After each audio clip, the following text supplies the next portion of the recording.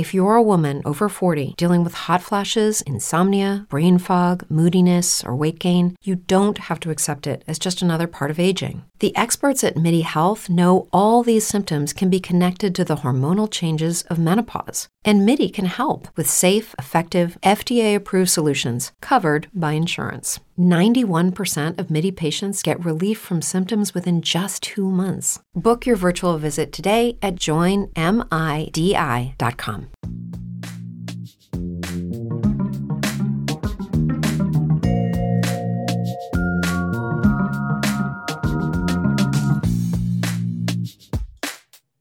Hey everyone, welcome to another Baseball America podcast with executive editor JJ Cooper. I'm Josh Norris, and we're going to talk today about the rule changes that were enacted throughout the minor leagues.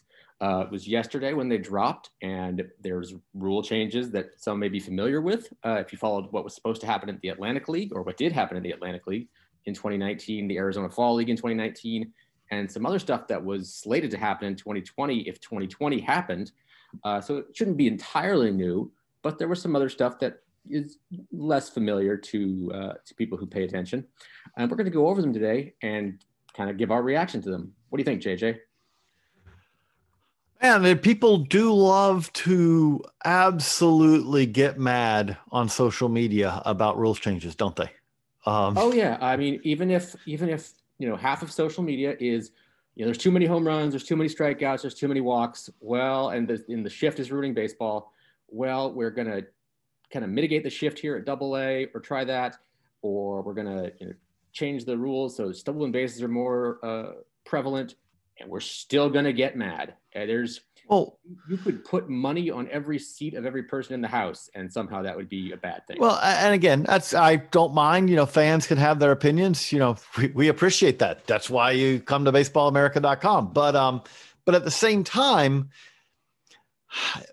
my initial reaction on this is, having seen most of these rules in some way, shape, or form in the Atlantic League. A couple of years ago, I went to sat on a High Point Rockers series so that I could kind of see many of these rules in place. Atlantic League in 2019 had the larger bases. Atlantic League in 2019 had the step-off rule. Atlantic League in 2019 had the automatic ball strike system, which you probably know as robo-umps. So those are all things, and they also had some of these pace of game rules as well. All of those things were in place in the Atlantic League.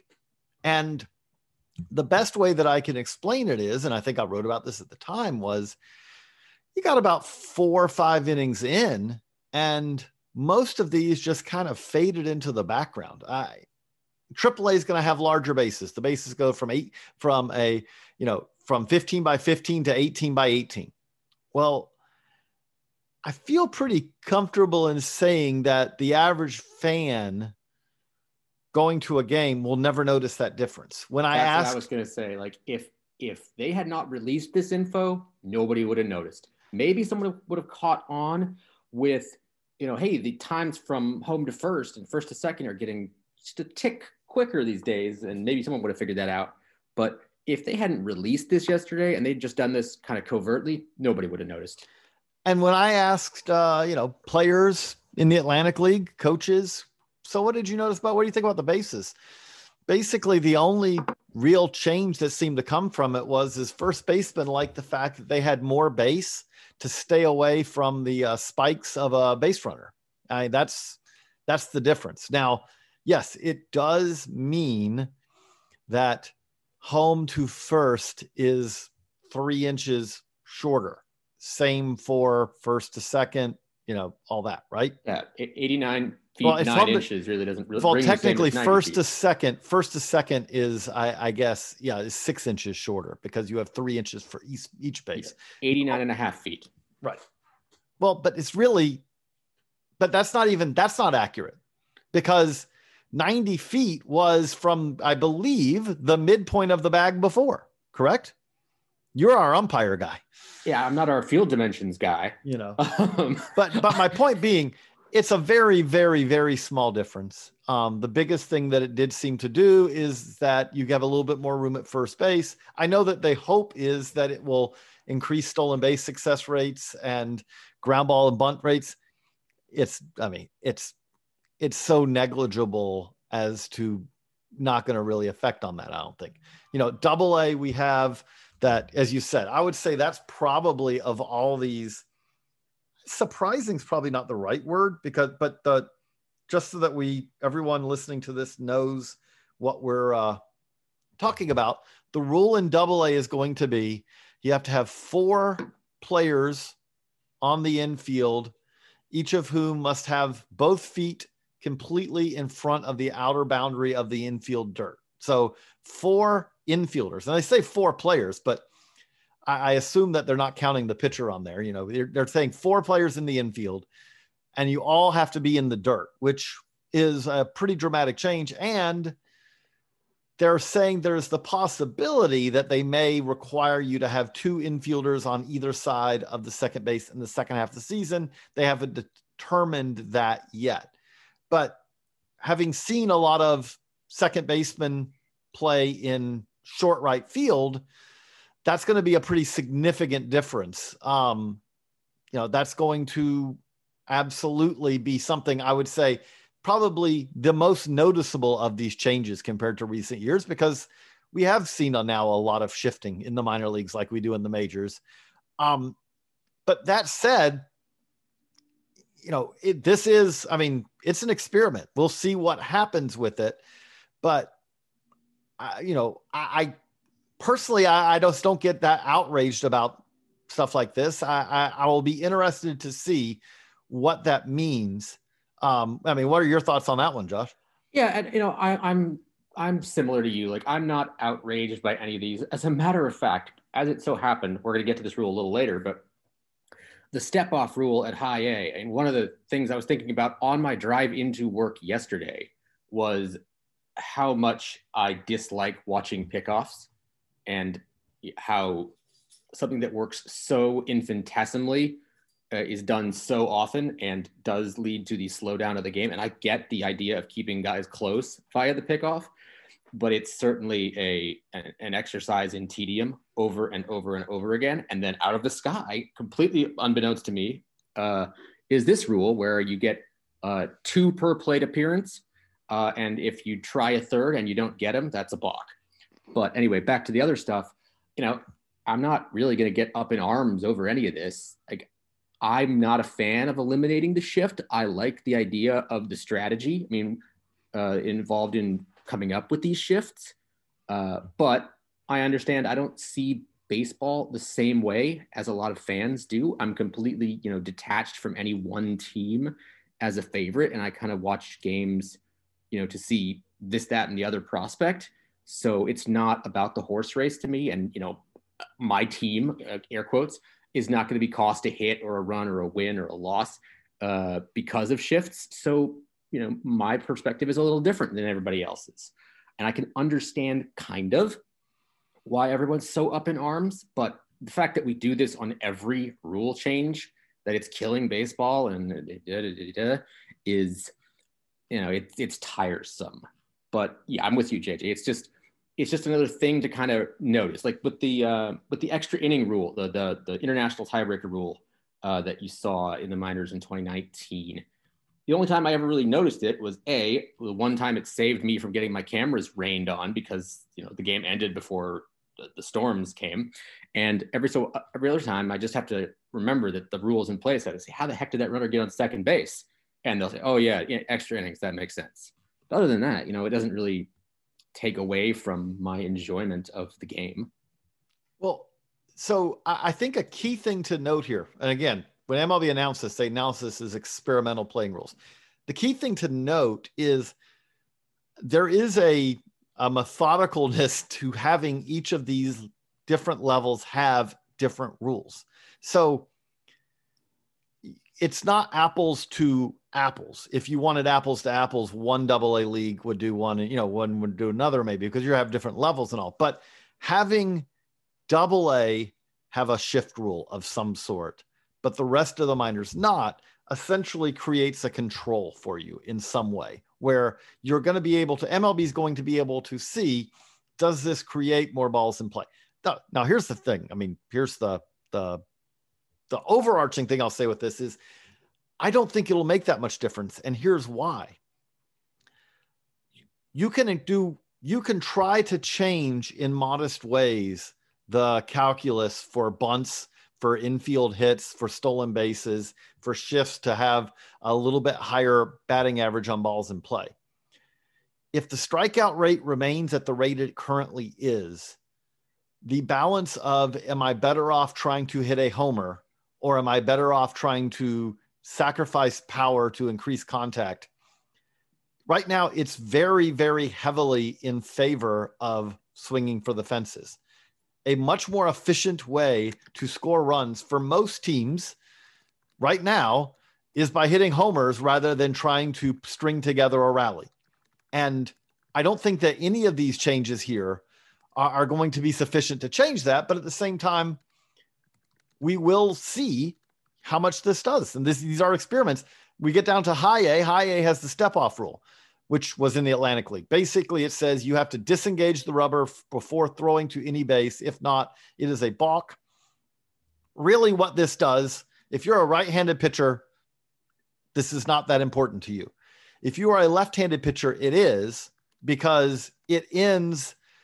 Julio Urias should be glad that he is not in high A because, and Andy Pettit years ago and all there, that lefty move where you hang on your balance, on your back foot, and then you land somewhere in that 45-degree angle between going home and going to first and throw over and hopefully pick off a batter. You can't do that anymore with this rule. It also takes away the inside play, at second base. You have to step off the base before you start to throw over.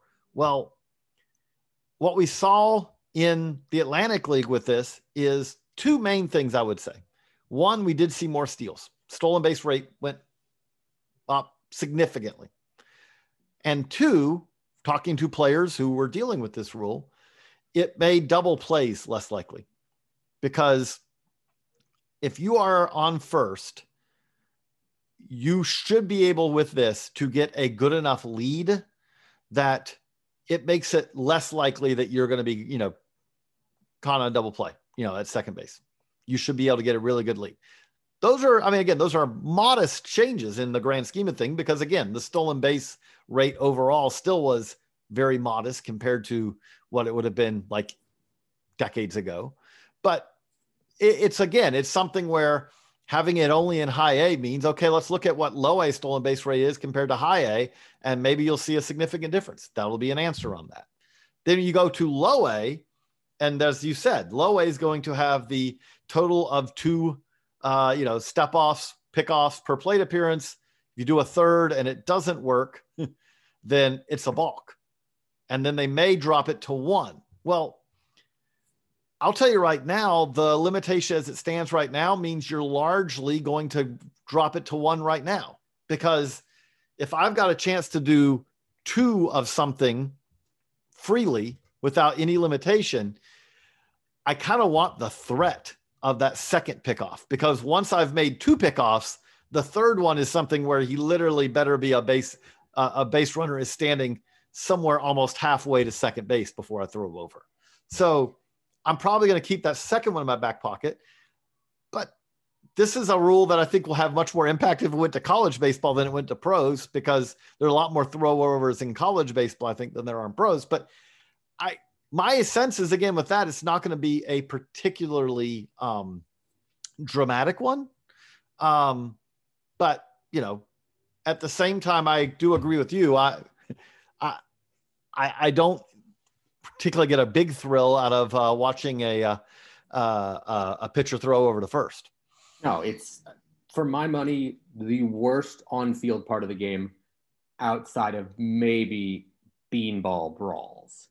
I also hope that if you're going to kind of encourage runners this way to take slightly bigger leads, we do get more back picks. I do like catcher back picks those are very fun since they don't happen every 2 or 3 pitches, it seems like. And when you get them, you get to see, a Yadi Molina kind of exhibit some of his best qualities. Like that's a really fun play that doesn't happen that often. And it kind of shows some of the top catchers in the game it shows what they can do. And that's really fun. I don't know how you feel about that, JJ, but that would be like a little bit of a very small added bonus for me. So I don't mind back picks. They're fun. I agree with you on that. Like, but if you did them every 2 pitches, it'd be like, what are we doing here? If you start seeing catchers do that every 2 pitches, something's going wrong. Or with the frequency with which regular pickoffs happen. Right. I mean, also, before we go forward, we need to take time for a word from our sponsor. So going through this, I don't think there's anything crazy, but we are coming back. We've talked about the pickoff limitations, the step-off rule, defensive positionings, and now we come to robo-umps, which were in play in the Arizona Fall League in 2019 and are going to be in the Low A Southeast League, aka the league formerly known as the Florida State League, in 2021. I don't know how you feel about the automatic ball strike system, as it's formerly called, JJ. So what are your thoughts? So when we saw this in the Atlantic League, this is absolutely positively to me the biggest of all of these changes. And the reason I say that is, and this is where this gets difficult because this is an experimental playing rule. Every other one of these rules that we are talking about, I think will have a very modest effect on development. I don't think that's true with this. This absolutely, positively benefits certain types of pitchers over others. And it hamstrings certain dimensions of hitters. Well, when in the Atlantic League, talking again, players, coaches, and all who experienced this, what stood out, the strike zone with the automatic ball strike zone, which let me make clear. One thing about an automatic ball strike system, robo-umps, whatever you want to call it, and I've written about this before, I'll try to link to this in our story here.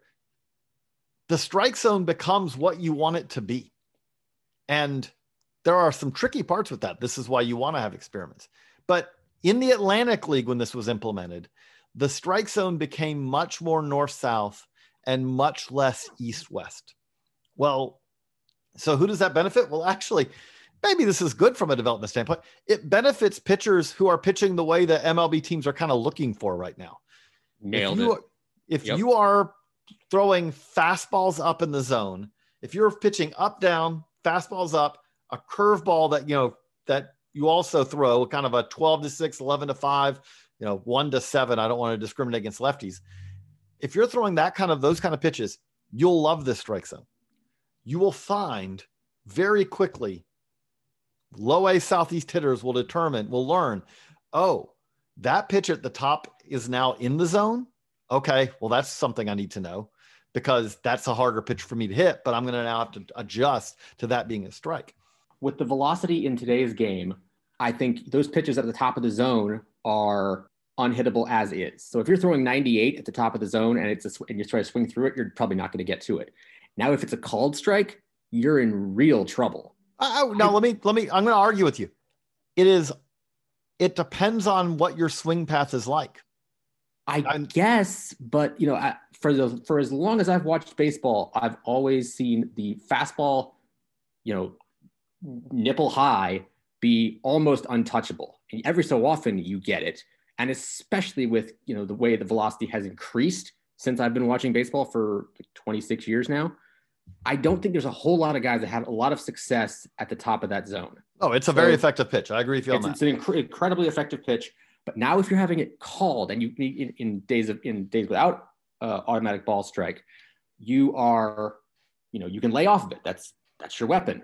But now if you have to swing at it, I don't think it's going to be a very good time for hitters. Now, if you also want to talk about a type of hitter that's going to be affected by this, the very tall hitter, they're going to have a strike zone that is gigantic. Well, no. But okay, so this is what I'm saying. This is where the experiment comes in.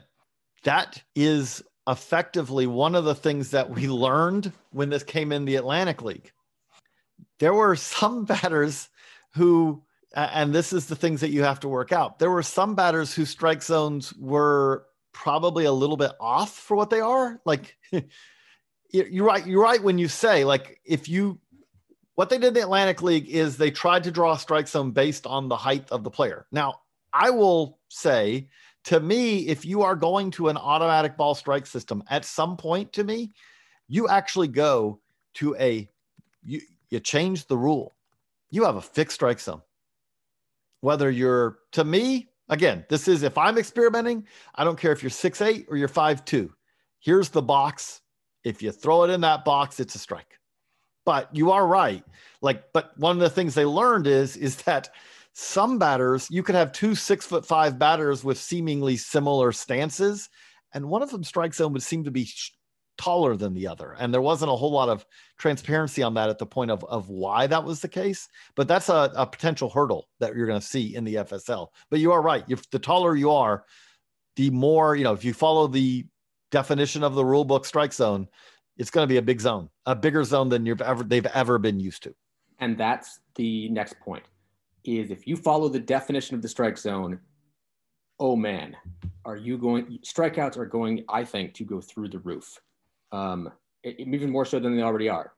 Because you're talking about the way the book is written, and I think the answer is to change the way the book is written. Yes. Any part of the ball touches any part of the zone, that's a strike.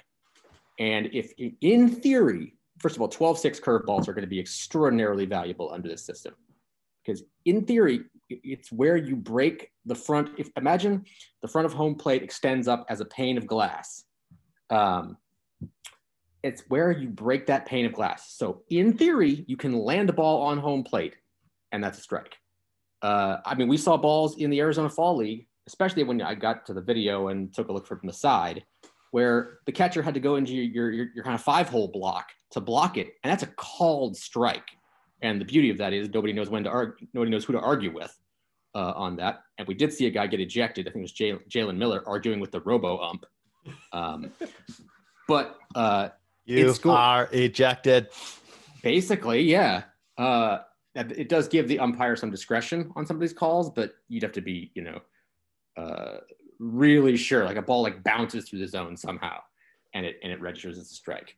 I think the move north-south is not going to be enough to mitigate the lack of an east-west strike zone, and you are going to see a lot of called third strikes. And a lot of guys trying to fish, knowing that there are going to be called third strikes necessarily. I think it's a thing that people have wanted for a long time when they see kind of an Eric Gregg type scenario or an Angel Hernandez type scenario where the strike zone seems all out of whack. But I don't think you want the real strike zone. You don't know what it looks like. But this is to me, the answer to this long term is this is where the strike zone is what you want to make it. And like what you just talked about there are 4 different ways to me that you can envision the strike zone. One is that you can envision the strike zone as a pane of glass. Imagine like a box, a pane of glass at the front of the plate. And you say, if it crosses through this, it's a strike. 2 is you can view it as the same thing at the back of the plate. Doesn't make a whole lot of sense there because the back of the plate is at a point. So let's throw that one out. 3, I always thought the answer to that is just to turn the plate around.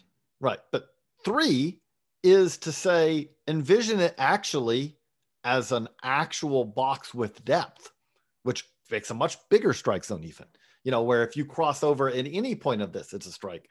But 4, and this is the answer to me, the strike zone ends up being a box at the midpoint of the plate. To me, that is the logical long-term. If you have the precision of a visual system that is able to tell exactly where the pitch is, to me, you look at the midpoint of the plate.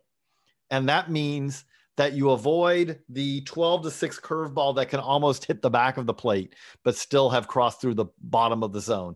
You also avoid that curveball, that slider that, again, if you talked about it as a as a box with depth, the one that just ticks a little spot on a corner or the top or the bottom at some point.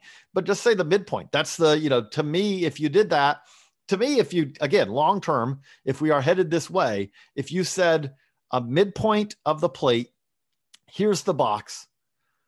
And by the way, again, I would say that also, and just build it to be a fixed dimension, that Jose Altuve's strike zone and Aaron Judge's strike zone under this new system are the same. I think that's the best way to do this. Now, there's another component of this that is a little messier, which is from a developmental standpoint. I think understandably, most people seeing this, the casual fan doesn't follow this that much, but major league umpires come from the minor leagues.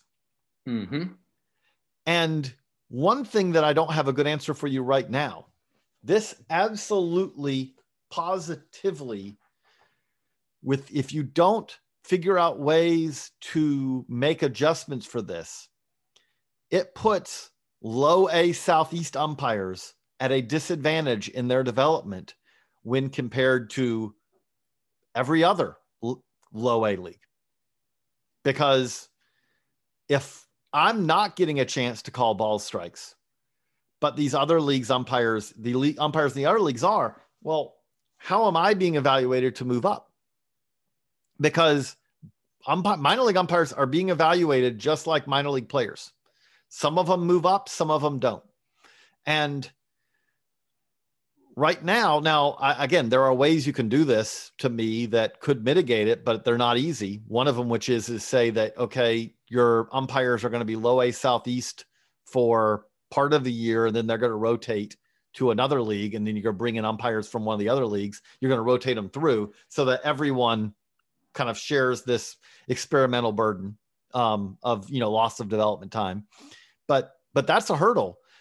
The other thing that I think is key for people to note here is there's all the talk about our robo-umps coming to the majors. Well, right now we're talking about one league at one level in the minors having automated ball strike. That's not going to make a whole lot of impact yet. But if 3 years from now, Class A and Class AA, let's say, are automated ball strike, at that point, the decision long-term is made. And I tee you up on this because you understand umpiring. You have umpired. I have not the way you have. But if you're Class A down the road, if your Class A umpires at low A and high A aren't calling balls and strikes, you essentially have stopped the development of those umpires trying to pick that up at AA and AAA or whatever level. You've kind of cut off the developmental pipeline at that point, I would argue. And at that point, you've made the decision, the long-term decision, kind of a fait accompli. Yeah, I think the other way to kind of mitigate it, if possible, is to take those umpires who are going to be in Florida and cycle them back and forth, if possible, between extended and the GCL and the low A Southeast League. So you get live strikes and balls and automatic strikes and balls. You get a mix a little bit, just kind of like you would cycle essentially sometimes GCL players back and forth to the FSL if you need a body or two. That's one way to do it. But I do worry about, a sense of strike zone awareness kind of stagnating for those guys, and then having to kind of wake back up if and when you get a promotion. You say guys, I will note also men and women. Yes, men and women. I'm just using the colloquial guys, but I don't know what levels those, there's 2 or 3 of them are going to be at. But once they move up, I wonder if their sense of strike zone awareness is going to be rusty, and they'll make some horrendous calls because they've gotten used to just kind of sitting back there and watching for balks and foul tips and plays at the plate and fair foul down the line, all sorts of things like that. I'm not even calling it rusty. I mean, go a step beyond this. The typical path of a minor league umpire is someone who relatively lower levels of the minors is an umpire who relatively recently went to umpire school. Yes. And now, I mean, this is one of the things like, when you look at, you have local umpires who help out sometimes, who often have a lot more experience than the actual professional minor league umpires do. Because if you're someone who's been working college games and all in your area and high school games for years, that the minor league umpire, in the lower levels is usually a little younger. Those are thousands and thousands of pitches that you simply aren't getting. And again, you can say, I'm going to bear down on them just like if I was calling balls and strikes. Not the same thing. But I will also say, and I'm kind of freestyling here, if you are one of those umps at that level, you can make the decision essentially to not take those pitches off. You're not going to call them. You're going to listen to what your earpiece says. But in watching and listening to what the earpiece says, maybe you kind of fix your own strike zone and learn how to better call the auto zone yourself. And you can bring that auto zone with you. This isn't a spot for auto zone, to the next level. And maybe that way your umps start to get more consistent in their strike zones. You create a more an automated zone within a human when they bring them to double or pi A. I think that may be the intent, but again, I'm just going to say, if you're not calling balls and strikes regularly, and then you get asked to do it at a higher level, that's going to be a very difficult role to do. Oh, for sure. I mean, I don't know how. I can't even imagine having the voice of whoever in my ear telling me ball, strike. Or I also can't wait for the game that is delayed by buffering, quite frankly. I've seen this. I've been there for that. And basically, that's coming, yeah. No, but there's a rule that you have a very short period of time. And if the technical problems cannot be sorted out pretty quickly, you just dump the auto strike system for that inning. And by the way, it's for the inning is the key point with that also. Like, it's not for the half inning. Let's say that in the top of the second, the automated ball strike goes out. You don't say, hey, we got it working again for the bottom of the inning. Nope. Both teams are going to play under the same rules for that inning. And then the inning after that is when you will go back to using the automated ball strike. Well, that's good too. My paranoia also kind of led me to a scenario where some nefarious team hacks ABS and does things that are, to their advantage. But that's just me being a little paranoid about how the strike zone might work. In any case, yeah, there's going to be a lot of weird variables to the automatic ball strike system. And I think it's going to be the biggest and most influential thing that we got out of the rules dump that we had yesterday. Do we have any others that we need to touch on? I think there's another potentially significant one here, which is in low A West. On-field timers, one in the outfield, two behind home plate between the dugouts, will be implemented to enforce time limits between delivery of pitches, inning breaks, and pitching changes.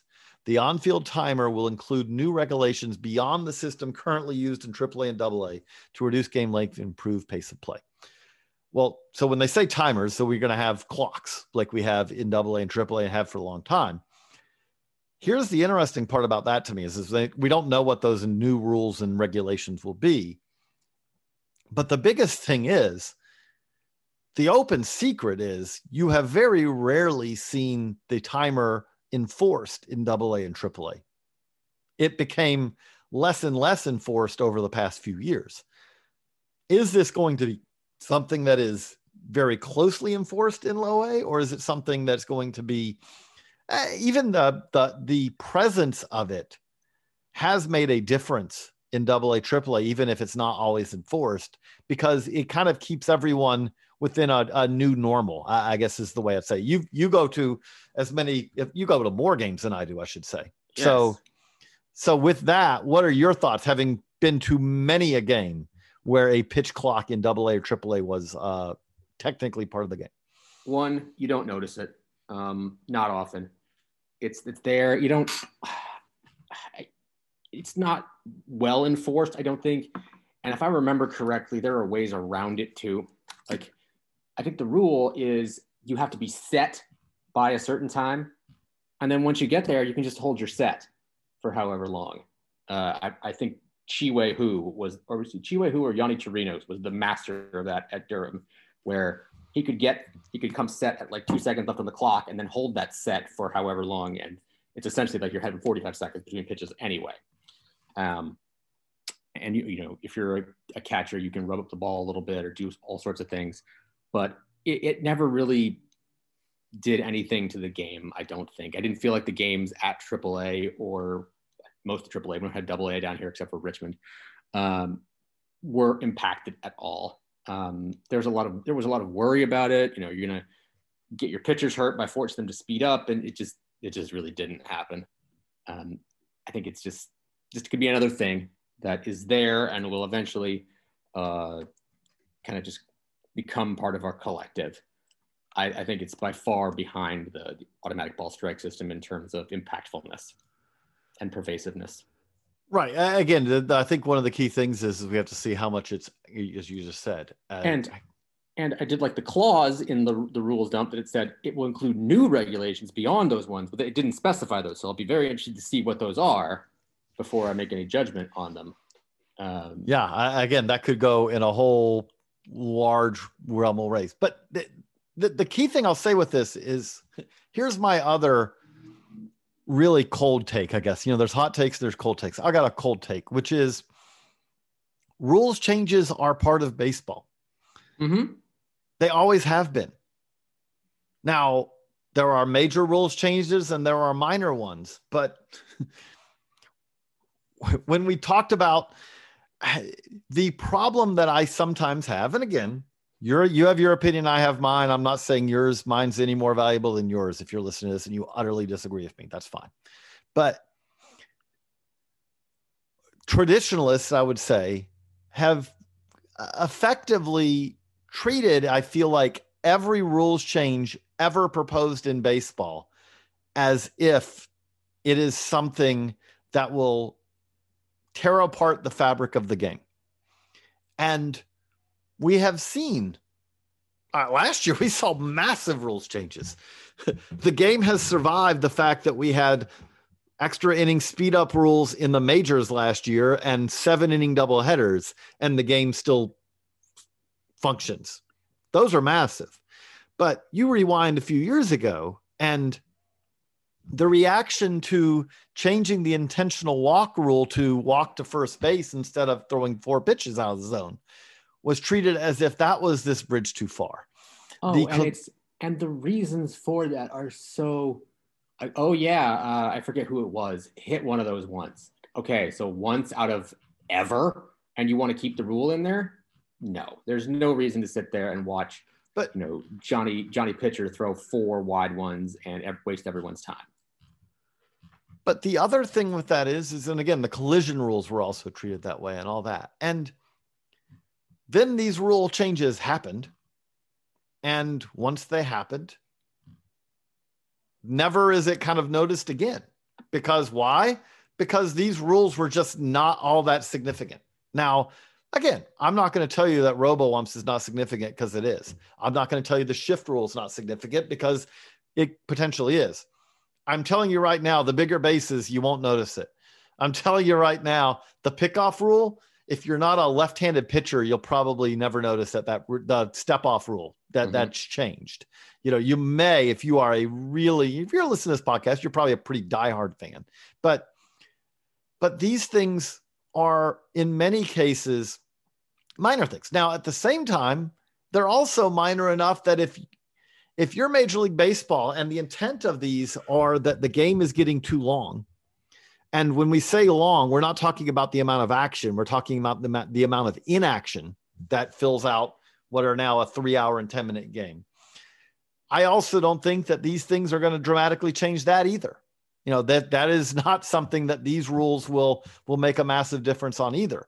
So again, my boring take on this is, my boring opinion is, I'll be interested to see what the results of these experiments are. That said, I don't see them making a massive change in most cases, one way or another. Nope, I don't. With the caveats I mentioned at the beginning of the podcast, no, I don't see these making a huge amount of changes. This doesn't change the way the launch angle swing will what will happen. I don't think this doesn't change the value of a home run for sure. It doesn't change the idea that a lot of any farm system wants guys who throw the heck out of the ball. I mean, unless you somehow regulate, no fastball can be thrown harder than 95 miles an hour. I don't know how you do that, but the game's not going to really change fundamentally. You might shave some time off it, but you're not going to change the philosophies right now. You are going to get some guys more hits who are, dramatically shiftable these days. But other than that, it's really not anything crazy, I don't think. And some of the reactions out there are just a little overboard. Well, but that is the world. That's okay. That is the world. And I have, and again, I'm not denigrating. We're not denigrating. You can have that opinion. We're not saying that you're crazy by having it, but we don't see it. Yeah, we don't. I mean, and I don't know how, like I said at the top, like I'm divorced from fanhood of any particular team. I don't think you're particularly rooting for any particular team either. And that's an element of fanhood. We are, but that's not what this reaction is coming from. No one is saying I hate these rules because they're going to hurt my team. When not these. But 7-inning doubleheaders last year. Not these rules. The reaction yesterday on this, these are happening at the minor league level. No one who was complaining in my timeline was saying, I hate this because my San Jose Giants are going to be affected by this. Everyone who was hating this was saying, why are you trying to screw up baseball by changing it? That was the 99% of the response. Now, again, 95%. 5% was, I don't like this particular rule for this reason. But 95% of it was, I hate Rob Manfred. I hate how he's ruining the game. Right. And I think, well, there's a whole spiel on that we can say for another day. But that's largely what these are. And it's almost the same to me as the reaction every time a minor league team releases an identity, which is the internet is, oh no, you're ruining it. Go back to whatever it was. This is terrible, blah, blah, blah. And then it sells like hotcakes without fail. But there's a certain sect of people who are by and large online a lot, who will react negatively to any change because they just hate change. And I think that's the kind of person we're seeing. And it's important to note too, that what you see online isn't automatically reality. It's just, online. Right. I mean, again, that's, and the reality of it is that also when you see the new team nickname that is crazy and, makes everyone gasp when they first see it and the logo and whatever. Well, the people who are reacting, who hate it on social media are not in many cases what the minor league team is aiming for. Because what they're aiming for is, there's not been a team yet that has replaced I don't want to judge it, a traditional logo and name with something more absurd, whatever you want to call it, that hasn't sold more hats. Right. The next one will be the first. They're all boons to the cash register, and that's the point. It's not that the front office execs really hate the previous team name. It's that you want to juice the cash register a little bit, and this is a way to do it. I love most of them. I have a lot of hats in my closet, quite frankly.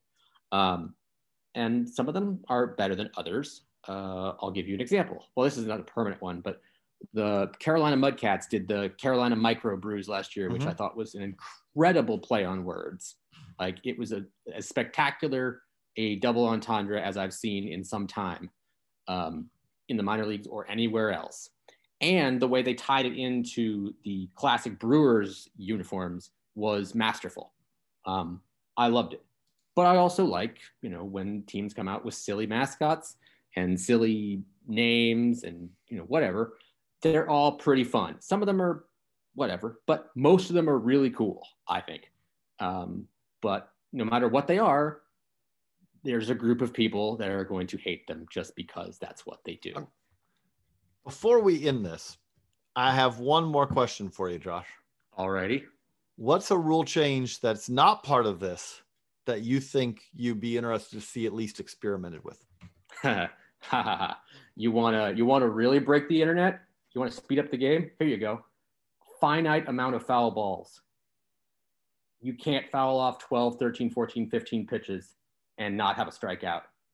I don't know if it has to be as drastic as the third strike on a bunt, but maybe limit it to like 3 and then you have a strikeout. I guarantee you that speeds up the game. Strikeouts go through the roof because obviously, but the game gets a lot quicker. I think just as the same with pickoffs, just the interminable foul balls during certain at-bats.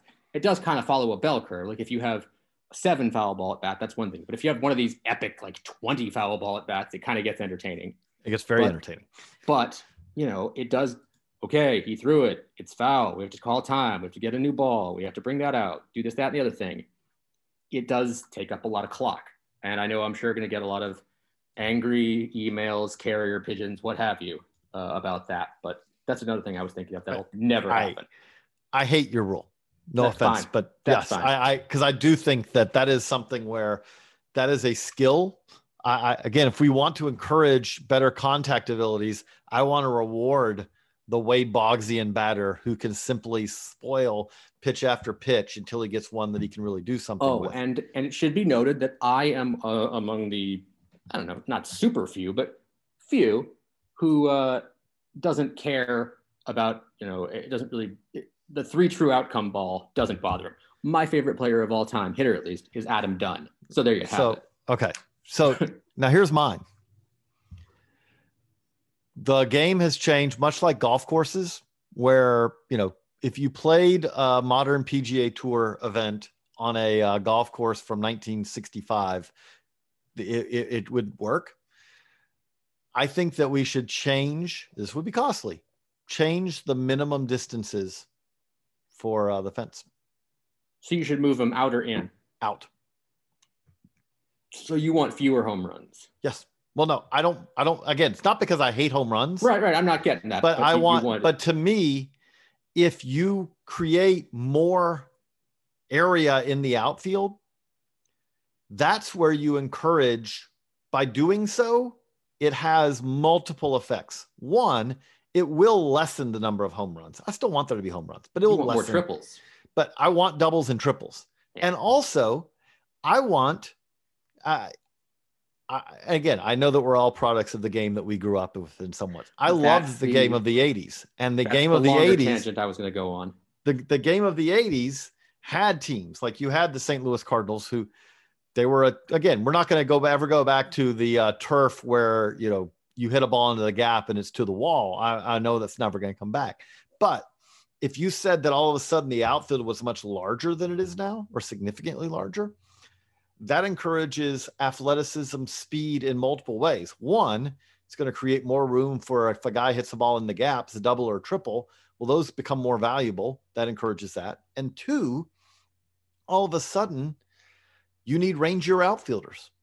All of a sudden, that left fielder who doesn't cover much ground becomes a much bigger liability because that player can't get to the gap on doubles and triples. He's turning outs into extra base hits. So to me, if you said that all of a sudden we made center field 420, 425 as a minimum, and you said that down the lines, and again, I understand you're not going to be able to turn Fenway into all of a sudden it's going to be 330, 340 down the line. There are some issues with that. But if Green monster in the middle of the street. Right. But if you said, though, even you said that as new stadiums are built, these are the requirements, things like that, I think it would have a pretty massive impact on the game. And the other thing I would say is I think that we need to acknowledge, much like that pitchers throw harder now, batters are stronger. And so and sometimes balls are juicier. And balls have been juicier. And so having the reality of it is that if you look at how we've gone as far as building of ballparks, we've actually gone to, in most cases, smaller parks rather than larger parks in recent years. And I think a change like that could make a pretty significant impact on the game, and in ways where it would encourage more balls in play, which I do think I don't mind home runs. I don't think that it's an affront to the game or anything like that, but I do want balls in play. And doing something like that to me would positively impact balls in play. Yeah, and I don't fault you if you want more balls in play. I don't necessarily not want more balls in play. I just think home runs are the most fun thing, especially when they're, Gallowian home runs. Which that won't be affected by this. Or because, I know, or Stantonian home runs or whatever. I like home runs. I like home runs a lot. I like seeing a guy hit the ball as far as possible and throw it as hard as possible and make it bend in wicked ways, more than I do singles through the right side, I guess. But again, and I'm not even disagreeing with you like that. If all we're doing is trading home runs for singles, that's not all that exciting to me. Doubles and triples are exciting. And to me, a double and triple can be just as exciting as a home run. And so that's where I want to encourage it. You might also get more insane catches that way too. Again, those are pretty fun. Yeah. So to me, that's the way I would do it. And if you really want to go off the wall and we really want to talk traditionalists and purists, let's go all the way back, especially for these new low A Southeast home plate umps. Back in the day, home plate umps sat in rocking chairs behind home plate. Let's get that going again. Okay. You want to go another way? How about let's go old high school on this, but this was also true way back in Major League Baseball. And you know what? The fence is going to be so far away that we're going to put fans in the outfield. Mm-hmm. That would be another way to do it. We're just not going to have an outfield wall. We're just going to have, that's really, again, that's a way changing the game too much. Bases are actually pillows. No, but, but if you actually said, the outfield wall must be 500 feet from home plate. Well, all of a sudden, okay, Mark McGwire, going back a few years, may have hit that ball 430 feet, but he's really slow. So he was only able to get a double out of that. Whereas, a speedster, Billy Hamilton, got the ball down the line and it kept rolling. So he got a, home run on the ball that never went more than 380 feet. Oh, that would be absolutely wild too. How about the old substitution rule where you just had to yell out your name? Cooper. Yes. I mean, now you're back in the 1880s. Well, that's where I was with the home plate umpires' chairs too. Yes, that's true. But if you want to be traditionalist, let's go all the way back. Finley, I want. Who was the player? King Kelly. Yes, I think the one. King Kelly. Yes. But also, you mentioned Finley completely by happenstance. Bring back Charlie Finley's baseball delivering rabbit to home plate. Well, we already have, that we can do right now because, we already have many minor league dogs and pigs and other animals that. Yes. And while we're at it, I don't care what it has to be done. Get bat dogs in the big leagues. Do it. 30 of them. They're the best part of the minor leagues. Well, one of the best parts of the minor leagues. Bat dogs. All of them. Anyway, I would not be a JJ and the Bear podcast without mentions of bat dogs. Yes, that is a fair part of any JJ and the Bear podcast, but it's also a good way to wrap it up there, Josh. Yes. For JJ Cooper, I'm Josh Norris. This has been a Baseball America podcast. Remember to subscribe and click on our other podcasts. We've got Carlos Collazo and Ben Badler with their future projection podcast. We've got our college podcast every week. We've got sprinkles of JJ and the Bear every now and then. We've got all sorts of college content all the time. Pro stuff's kicking up. We're going to get that going. We've got prospect roundup every morning.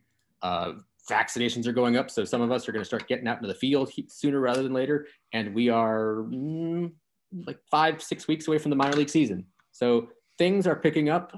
The quarantine the pandemic is slowly going into our rearview mirror, knock wood, and things are looking up. Again, Josh Norris, JJ Cooper, Baseball America podcast.